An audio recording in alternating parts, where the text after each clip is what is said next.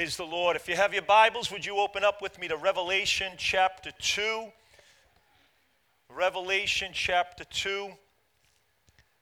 We are beginning a series, or continuing a series that we began last Sunday.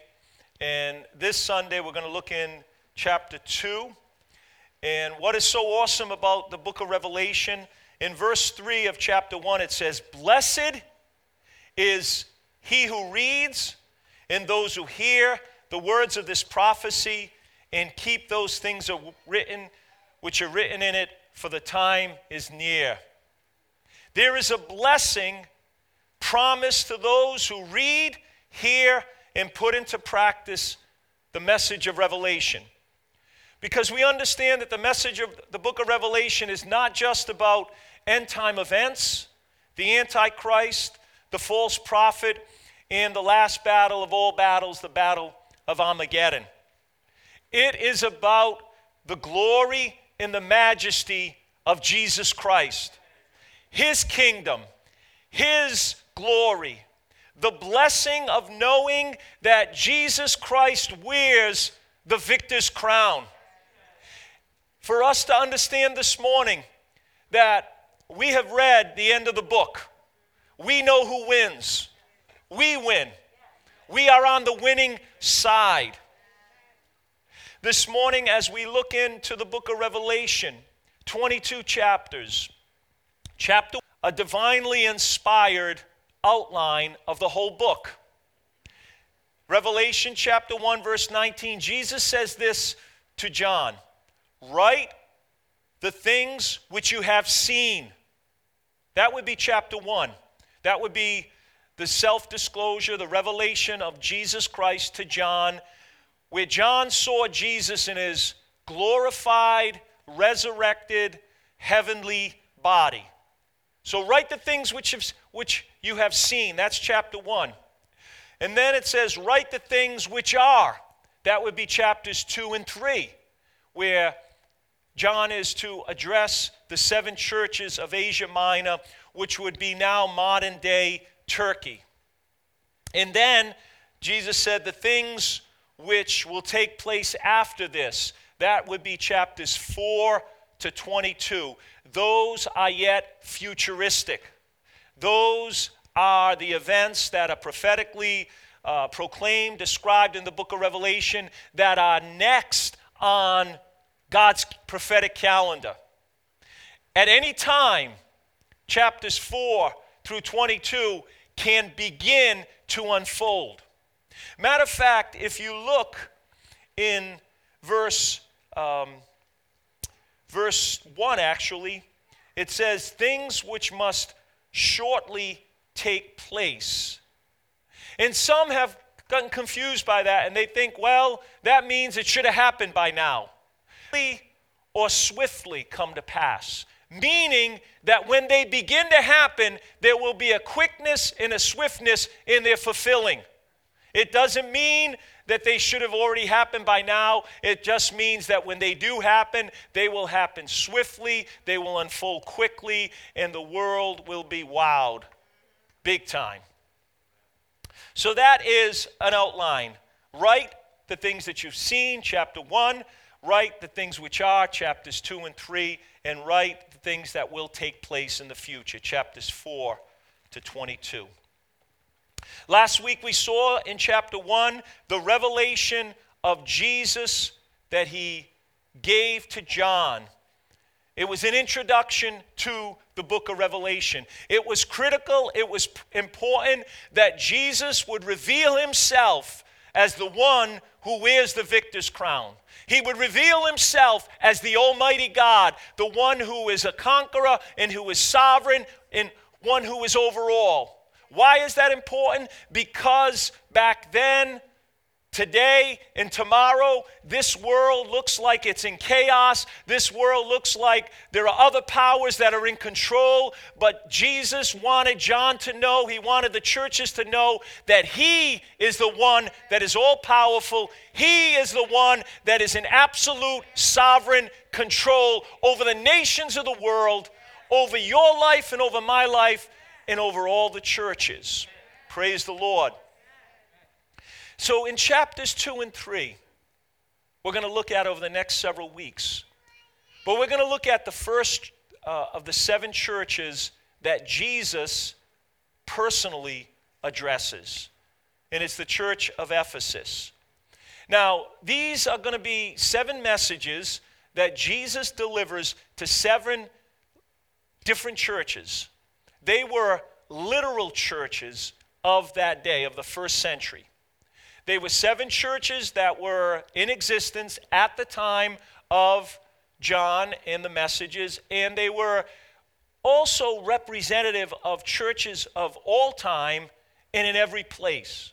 So what do I mean by that? I mean that the messages that we're going to look at as we explain them and interpret them in the first century context, but then apply them today, we will see the relevance of what we're going through, what we need to hear as a church, what we need to hear as Christians.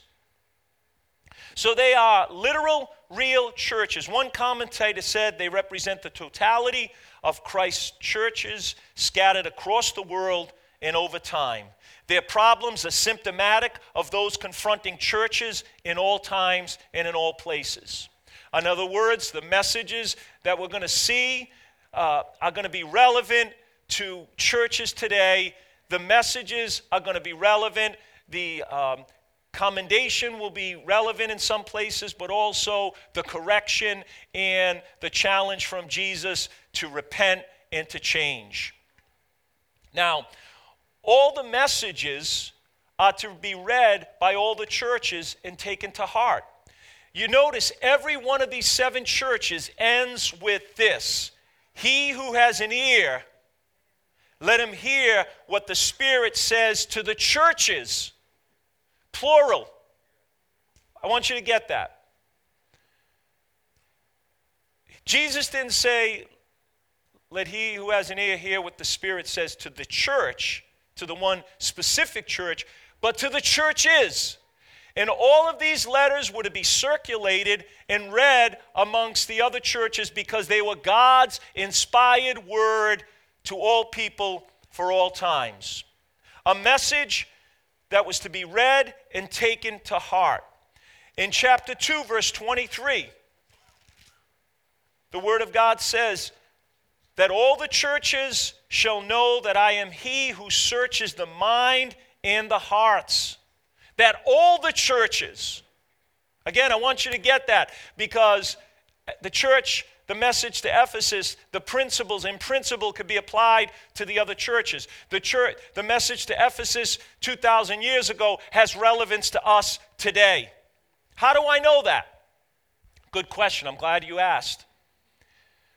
Romans chapter 15, verse 4 says, whatsoever things were written beforehand were written for our instruction, that we, through the comfort of the Scriptures, might have hope. That whatever was written, what was written in God's Word, is for us that we might have hope. Why is it so critical? You might have heard this said before, but people could live literally weeks without food. People could live days without water. People could live minutes without oxygen. But you can't live 1 second without hope. We as the people of God need hope. We need hope today. We need hope for tomorrow. And that hope is found in the Scriptures, found in God's holy word. You are here today, not because I'm such a great preacher, but because I preach the word of God. And because Jesus' word is exalted in this place, his presence is worshiped, his glory is manifested, and we with a whole heart want to honor him. We want to have ears to hear. I'm not talking about your physical ear. Matter of fact, Jesus said even if you have an ear, he'll take one ear to hear what the Spirit is saying. So this morning, God wants to go beyond my words, and he wants to speak to your spirit. He's got a message for you. Turn to the person next to you. Just give him an elbow. Give him a safe, no handshake, socially acceptable COVID era elbow, that they'd wake up. The messages are strategic, they're insightful, they're accurate. You see, these messages are from Christ to each church. And if you notice, we're going to notice in the 7 letters in chapters 2 and 3 to each of the churches that Jesus speaks to the church and he gives a self-description that's taken from chapter 1 that we read last week. So each church, he describes himself according to the revelation that he gave to John. That is important because that all speaks of his lordship, of his authority, of his power to speak to every church. Amen? The first church that we're going to look at is the church at Ephesus. We know from the book of Acts that Paul spent 3.5 years ministering at this church. Acts chapter 20, he gives a farewell address to the elders, the leadership of the church, and he pours out his heart and he says, I was with you 3.5 years and laboring day and night to preach to you the gospel and to teach you. And so this church was a powerful church in the midst of a very, very pagan culture. It was in the midst of an idolatry that was so powerful. We're told that Ephesus was the center of the worship of Artemis, or as one translation calls it, Diana of the Ephesians. This was a temple that was dedicated to the idol of the god of fertility. And actually, there were temple prostitutes that were attached to the temple that engaged in sexual response to those who came to worship there. This was an ungodly, wicked culture. The temple of Artemis was actually one of the 7 wonders of the ancient world. This temple was 425 feet long. That would be about a football field and a half long. 220 feet wide. It had 120 columns, each 60 feet high. 36 of them were richly inlaid with precious metals and gold and silver. And these temples were the center of this city. And also a part of that was the worship of the emperor. Domitian, who was the Roman emperor at that time, demanded worship. So it's in this context that the church had to battle and wrestle and deal with compromise and complacency and sin all around them. Not so different than today. We live in a godless culture. We live in a culture that is anti-Christ. Let's face it. We live in a social media age, in a Hollywood where there's vulgarity, where there's evil, where there's sensuality on levels that our grandparents would blush at if they were still alive today, even if they weren't Christians. They would know something's not right. But what has happened, you and I have slowly been desensitized to begin to accept and to begin to not sense the grieving that we should, because we become desensitized. But it's time that the church wakes up. We're living in a critical hour in history where we need to be ready as the people of God. We need to deal with compromise and complacency and live passionately for Jesus Christ. This church had a rich history of leadership. Paul the Apostle founded the church. His disciple Timothy would pastor this church. And also tradition tells us historically from historians, not in the Bible, but historians tell us that John the Apostle also spent time giving leadership to this church in Ephesus. I've entitled this church the Almost Perfect Church, just like Victory.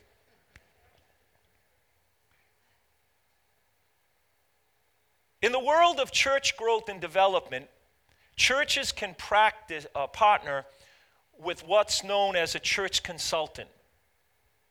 And a church consultant can come and visit a church unknown to everyone but the pastor to evaluate, assess the church's ministry effectiveness. They are like some businesses have, I guess it's called a secret shopper. Gary had told me that Cumberland Farms has secret shoppers that come in to see how they're treated, to see the condition of the store. And these church consultants can visit a church and check it out. They check out the physical plant, the cleanliness, the decor, the appearance. They check out the people, the greeters, the parking lot attendants, the friendliness of the members. They check out the ministry, the children, the nursery, the worship team. They check out the media, the literature, et cetera, et cetera. And what they do is they evaluate and draw up a plan for a church to become more effective and more fruitful. And in many ways, it could be helpful. We've never had that done, in case any of you are wondering, looking around and saying, are there any spies in here? But it could be insightful, it could be instructive, could be helpful in many ways, but you know what? It could be surface too, outward. Sometimes things are not what they appear. Sometimes you could miss the intangibles. You can see the surface and not really look below the surface. And you know, research tells us that nowadays most people, before they attend a church, will check out a church online. Will check out their website. And see, that could be okay, but you know what? It could be based on how slick the web page is, how well the church is marketed, and how sharp the church's branding is. All of that could be well and good, but not necessarily accurate and on target. And I fear that there are a lot of Christians who judge a church, who judge a ministry by surface things, by outward things, by things that could look good but are not necessarily indicative of the heart of the church. God help us. We need prayer. We need discernment. We need God to guide us. The Bible tells us that when Samuel the prophet was called by God to anoint a successor to King Saul, to anoint the second king of Israel, that Samuel went to the household of Jesse, and Jesse had several sons that he presented to Samuel, and Samuel got caught up in this. He got caught up in the outward. He got caught up in what he saw, and he said, truly, this is the Lord's anointed, because he looked the part. And God said, this ain't the one. Another one came by. Surely this is the one. No. Until finally Jesse had presented all of his sons, and Samuel was a little confused, and he says, is there not someone else? Is there not another son? And Jesse said, yeah, there's a little lad. He's with the sheep. And Samuel said, I won't sit down until you bring him out. And then when he came, the Lord said, this is the one. Anoint him. And then God revealed a critical principle. He said, man looks on the outward, but God looks on the heart. God help us to go a little deeper. God help us to look at things as they are and not be so gullible, not be so deceived, not be so fooled. Jesus is going to go to the heart of the matter in this passage of Scripture. He is going to give the church at Ephesus a spiritual x-ray. He's going to reveal the heart of the matter. The man of God in the Psalm said, search me, O God. See if there be any wicked way in me. Search my heart, O God. Lead me in the path of righteousness for your name's sake.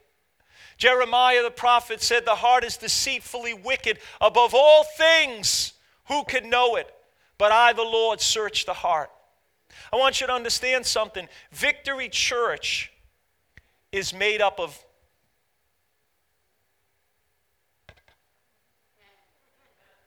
individuals. Amen? It's not just me or the staff or a few people. We are collectively the church, for good or for bad. Hello? Oh, I know we're so quick to point the finger at somebody else. And no, it's me, oh Lord, it's me, oh Lord, standing in the need of prayer. It's you, oh Lord, standing in the need of prayer. Victory Church is the collective sum total of all of us. I don't know if you're getting that. You're still looking like you're an outsider looking in and checking things out. No, God's checking you out. I'm checking some of you out too.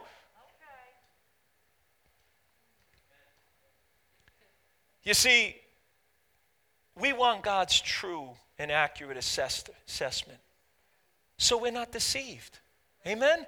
I don't want to be deceived. I don't want to be deluded.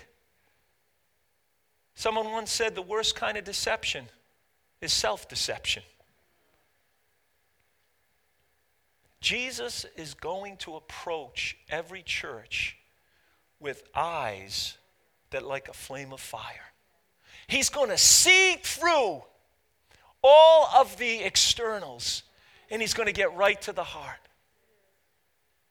How many of you want a heart x-ray this morning?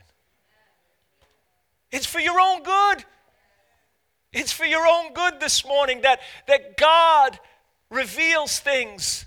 Because a heart left to itself is wicked. Pride rises up. Covetous rises up. Lust rises up. All kinds of evil, bitterness, unforgiveness. The pride takes a stronghold. And the Bible says a root of bitterness defiles many people. So we want God to do some surgery. Amen. I don't know how I'm going to get through this message.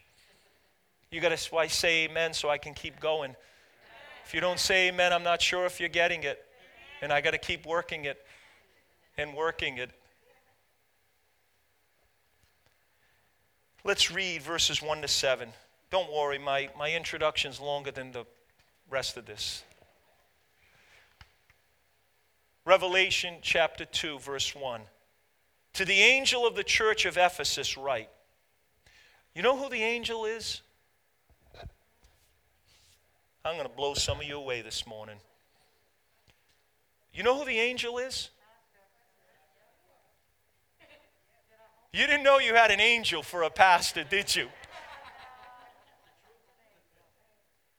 Oh, you don't believe me. Some of you just elbowed your spouse. I'm not sure if this is the right church. Pastor thinks he's an angel. Let's go to verse 20 of chapter 1. Now I'm going to really blow your mind. The mystery of the 7 stars which you saw in my right hand and the 7 golden lampstands, the 7 stars are the angels of the 7 churches. I'm not only an angel, I'm a star.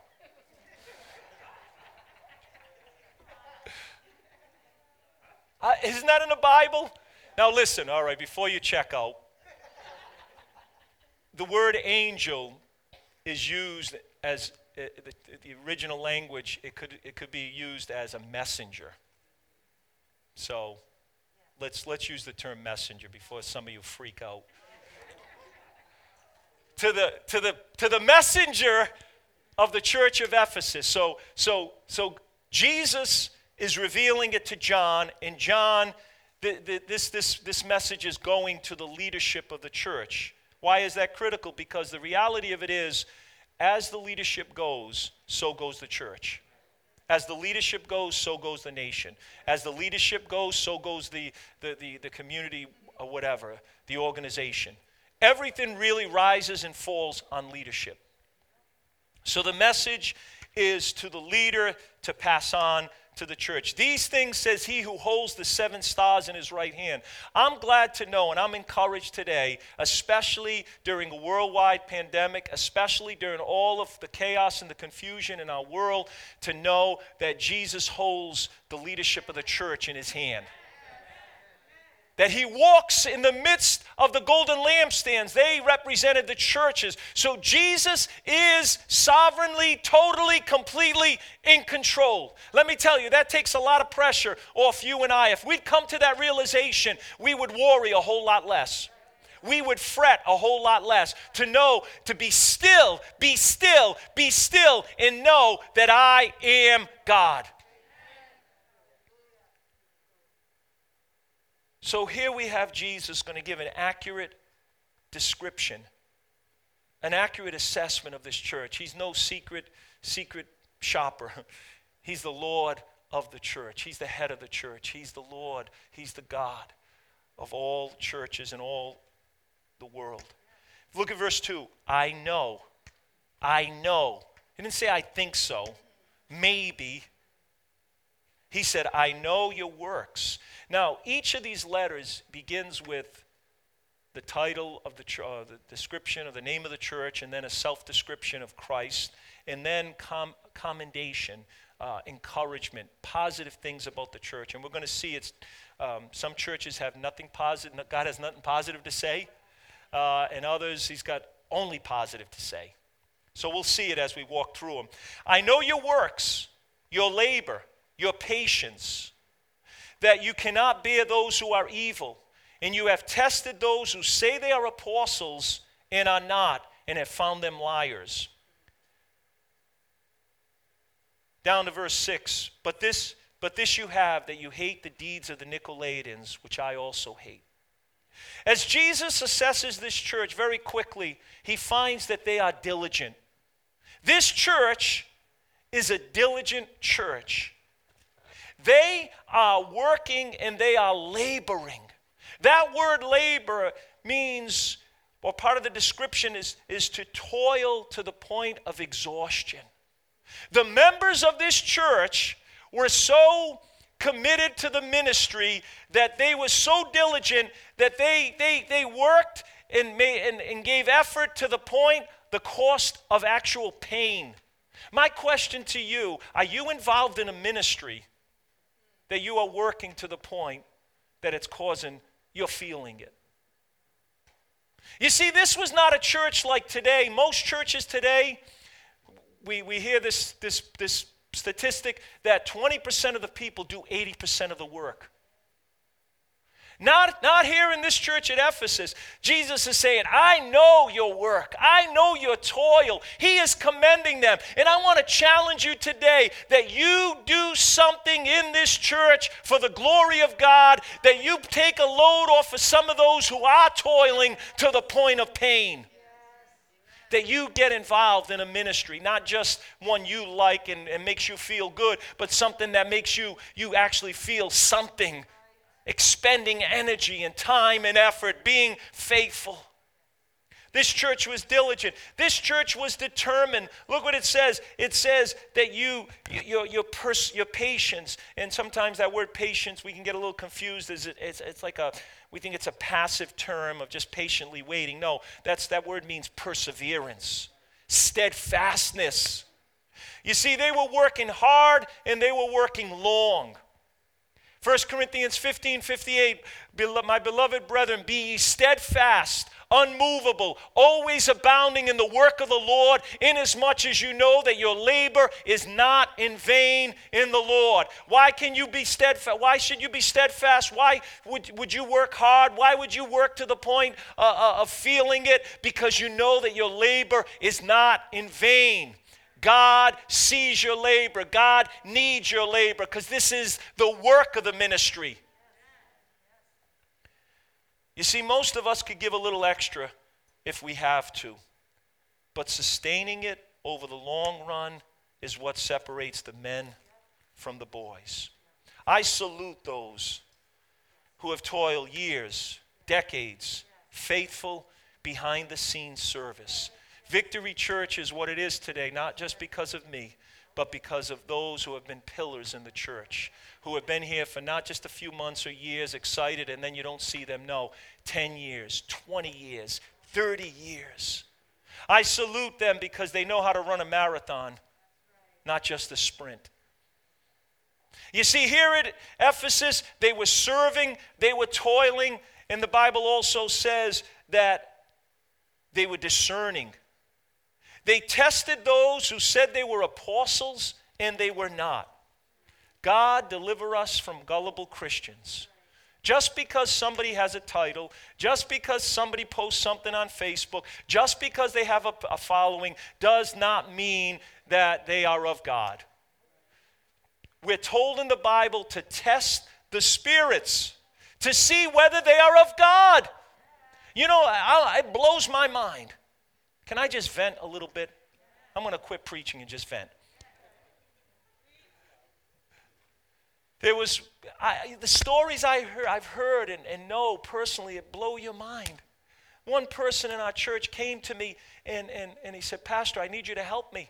I said, okay, let me see what I can do for you. He said, there's a bishop that I know. He borrowed $1,000 off me and he won't pay me. I says, well, I'd love to help you, but there ain't much I can do. If the bishop ain't going to pay you, he ain't going to pay you. What kind of bishop is that? He's a thief. God help us. Let's call it as it is. Just because he calls himself a bishop and he picks your pocket, that disqualifies him as a bishop. He said he won't give it back to me. I said, well, did you put anything in writing? He said, no. I said, well, there's your first mistake. Well, he was a bishop. Put it in writing. I don't care if he's a bishop, an apostle, put it in writing. Jesus said, you tested those who say they are apostles, but they're not. We have to be discerning people. I'm amazed some people have left this church to go to other churches, to start a church. In the church, I knew it was a house of cards. It was only a matter of time before it would fold. And it did fold. And I don't say that condescendingly or begrudgingly, but I said if they discerned, they wouldn't have gone to such a foolish setup. God help us. Jesus said you tested those. I want to ask you, are you testing? Are you discerning? I'm not saying be critical and be always suspicious, but use some discernment. Hello? Come on, am I preaching the Bible this morning? Am I telling you the truth today? This is in the Word. Don't take what I say, but you search the Scriptures to make sure it lines up with what God has said already in His Word. They were diligent. They were determined. They were discerning. And you would say, wow. You know what? Today they would be on the cover of all Christian magazines. Today they would be all over social media as the perfect church. Come to the church at Ephesus, and all people will be leaving smaller churches to go to the bigger one. Don't let me get started this morning. I'm trying to be good. God help us, the foolishness that goes on. People stealing church members, people going from here to there. Yes, there are times when you could leave a church, do it the right way, but the reality of it is there's too much sheep stealing. This church looked perfect until the eyes of Jesus penetrated below the surface. And I want to ask you this morning, I wonder what would it be like if Jesus would give an assessment of Victory Church? What would he say? And I conclude with this thought. Verse 4. Nevertheless, I have this against you. Jesus had just commended them and listed some incredible characteristics of this church. But then he said, nevertheless, I have this against you. You have left your first love. In studying this passage of Scripture, different commentators would propose different explanations to what the first love was. Some would say it was the love that they had for one another. They were so diligent, they were so hardworking that it became a little mechanical maybe, and they lost the depth of feeling and emotion for the congregation or the brothers and sisters. Others say it was they left their first love, the passion for lost souls. They no longer cared, for reaching people. They were just concerned about the church being intact. And others would say, and I kind of hold to this view myself personally in my study, is first love was their first love passion for Jesus. It was that excitement of being born again. Do you remember that? When you were first born again, you didn't show up late for church. You were early for church. When you were first born again, you were so excited to serve God, it didn't matter. When you were first born again, you were so passionate to do the work of God. It was just with excitement and passion. It wasn't mechanical. It's the same as a marital relationship, that honeymoon period. I know times change and the love grows deeper and wider, but we should still have that passion in our relationship.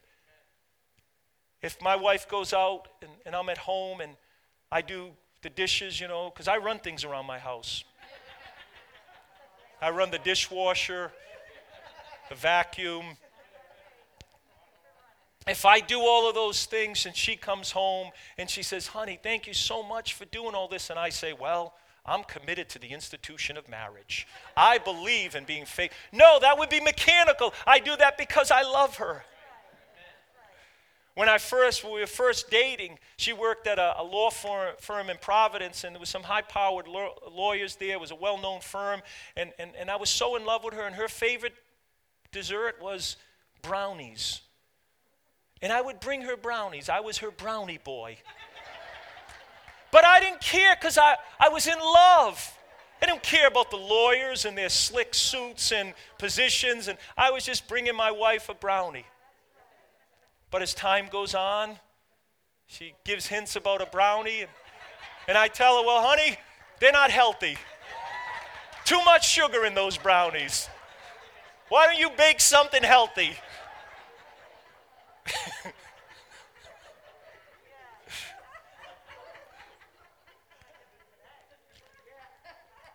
But isn't that what happens in our relationship with the Lord?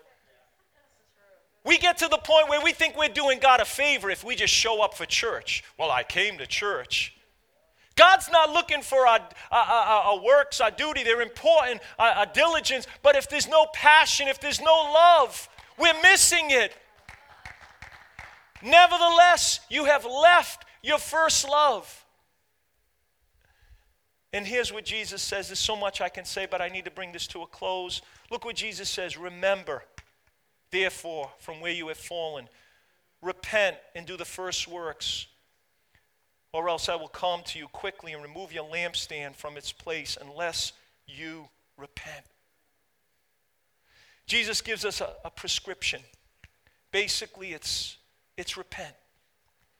What does the word repentance mean? It means change. Change your mind, change your thinking, change your perspective.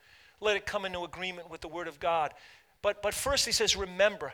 Sometimes memory is good in most regards, unless we're remembering the wrong things. But he says, remember where you fall from. Remember the days of your first love with Jesus. Remember that excitement. Remember that passion where it was just flowing out of your heart. He says, repent, change. And then he says, do the first works again. Go back to what you used to do. You see, first love transcends all other affections. Jesus said, if you love your brother or sister, mother or father more than me, you're not worthy of me. Jesus is first. When he's first, we'll have the kind of love we need to have for others. When Jesus is first, everything else will come into alignment.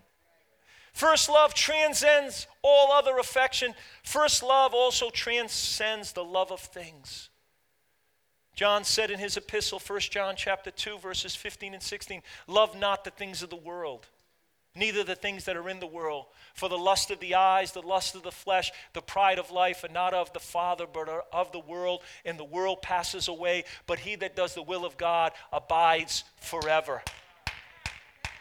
You see, first love is all about a person. We need to understand the value that Jesus places upon us, devoting ourselves to him and making him our first love. Would you stand together with me as we pray this morning?